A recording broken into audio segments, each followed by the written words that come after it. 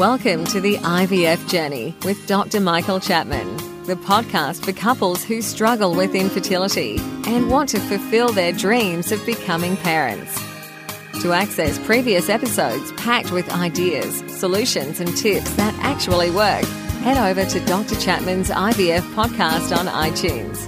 You can also ask questions by contacting Dr. Chapman's rooms on 1-800-111-483 or by emailing him michael.chapman@ivf.com.au. Hi, this is Professor Chapman. Recently we've been doing some Facebook Live sessions where I've been answering questions from the listeners and participants. What you're about to hear now is some audio of those segments, and I hope they'll be useful for you. I have a question from Jade. She says, can a C-section impact future fertility? No, unless there were complications at the time of the seizure of infection. Otherwise, no. I just wanted to ask Sian a couple of things. Sure. Which might be helpful to patients. As I say, Sian is my right hand. She sees the patient. She probably spends more time with the patients than I do.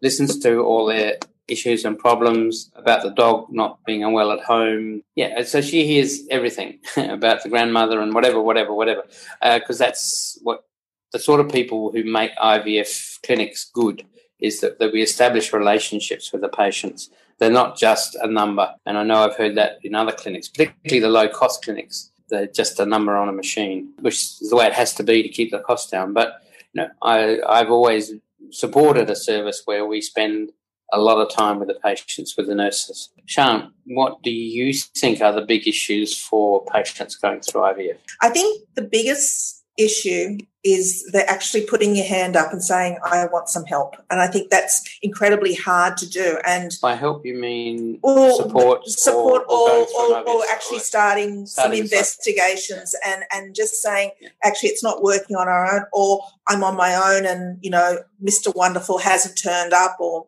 Mrs. Wonderful hasn't turned up, whatever the equation is.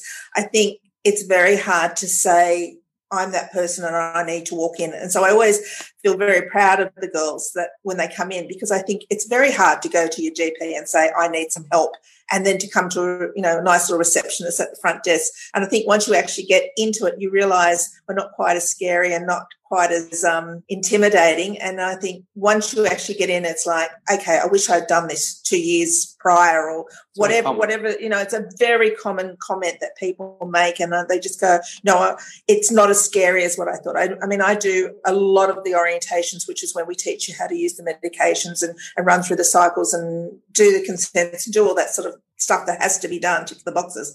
And the girls will say to me, I wish I had done this 2 years prior. I wish it wasn't as bad as what I thought. And the mental journey after the embryo's back, or, waiting for the pregnancy test, that's the hard bit. The actual injections, the bloods, the scans, that's the easy stuff. It's the mental stuff of waiting for a response. I always go, my bit's the easy bit. The lab has the hard bit when they tell you how many eggs you have and how many are fertilised, and then the numbers start to drop. And then waiting for a pregnancy test, that's hard work. But I think the nurses, we try really hard to touch base with everyone in that time, and we also offer counselling, and I think that's really important at that time because there is no control, and most of my girls are very smart, articulate girls, used to running their lives and being in charge, and this is just out of their control, and that's frustrating and heart-rending. I have a follow-up question from Jade. She says, I'm 27 years old doing IVF for male factor, 1 live birth, 1 miscarriage, and 1 IVF live birth, going for baby number 3 and had 2 failed FET. Could this be just chance? I have had 2 failed FET and not signs that my fertility is an issue, knowing I had a C-section for my last child. Okay, I can understand why she's asking the question about whether C-sections make a difference. It's highly unlikely that there's been an issue. If she was my patient, I would probably at this point, however, be looking inside the uterus with a telescope to make sure there's no scarring as a residual from the cesarean section, and to make sure there's no other issues in the lining of the womb.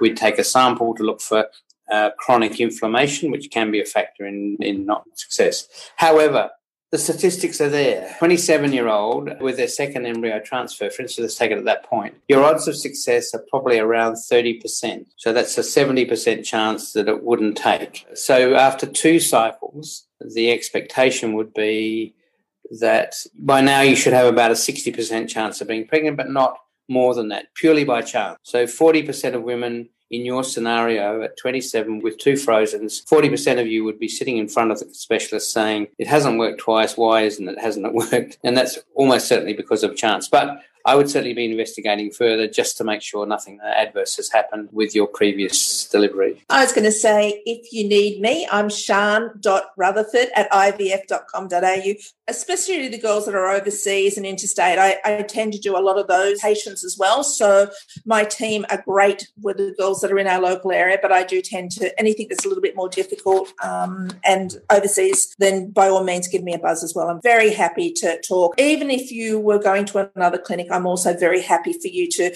talk to me and just run through it and just make sure that everything is going as the way it should be. You know, it's all about making babies. It's not just about spruiking IVF Australia or Professor Chapman, even though I've been spruiking him for a lot of years. I think, you know, it's all about making babies for you and for your future, and that's what's really important for us. And I know it sounds cheesy, but it's very, very true. Christy says, so with my elevated natural killer cells, I know I will have to go on steroids. Roughly how long will I have to be on them? Also, will this affect my immune system? Well, starting with the last question first, yes, it does, but not to any significantly detrimental way. So the dose we use is 20 milligrams on a daily basis, and that certainly does produce some immune suppression, but not significant. I mean, people with, rheumatoid arthritis, painful joints take up to 100 milligrams a day, or someone, some immune disorders. And so you can see it's not a massive dose. How long for? Yes, okay. So in our regime is to start on day 1 of the cycle that you're going to have an embryo transfer or an egg collection, an embryo transfer. And when pregnancy occurs, we continue it until 10 or 11 weeks. Because it's thought that by that stage the pregnancy has established itself, the body has accepted that it's there, and we tail off the dose over a period of about 10 days, halving the dose on a daily basis. So that's our regime. I was about to say, and it does no harm. Now, there is very slight evidence from one study, which hasn't been confirmed, is that there may be an increased incidence of what's called a cleft lip, where the baby's born with a lip which is not it's not a life-threatening condition. It can be repaired. The evidence is that normally occurs in about 1 in 600 or 700 babies anyway, and when you take steroids in the early part of pregnancy, maybe it's 1 in 400.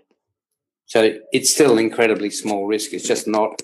It's just slightly higher than the background. That's the only evidence so far that steroids do any harm. Otherwise, I certainly do prescribe it when I find high levels of natural killer cells. So Marizella says, I've been due 5 times IVF. Nothing happened. I was due through laparoscopy, hysteroscopy.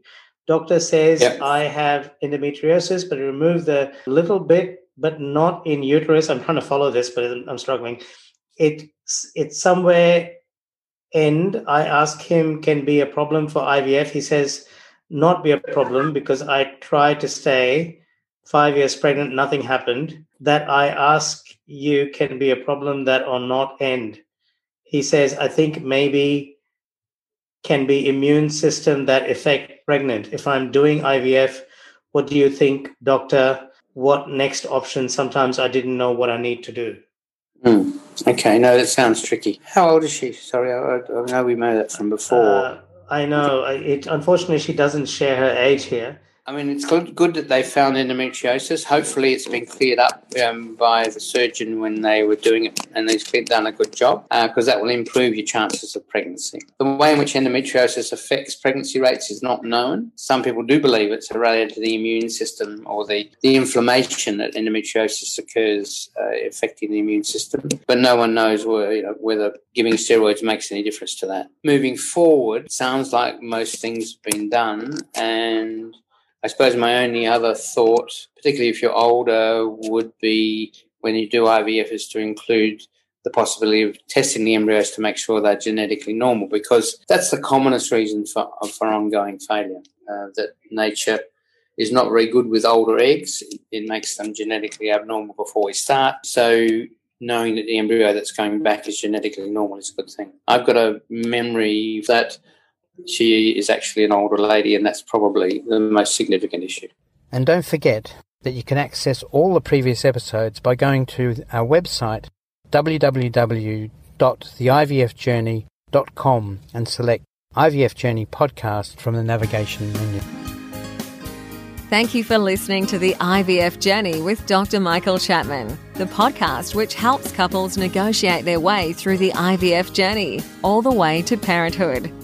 You can also ask questions by contacting Dr. Chapman's rooms on 1800 111 483 or by emailing him michael.chapman@ivf.com.au.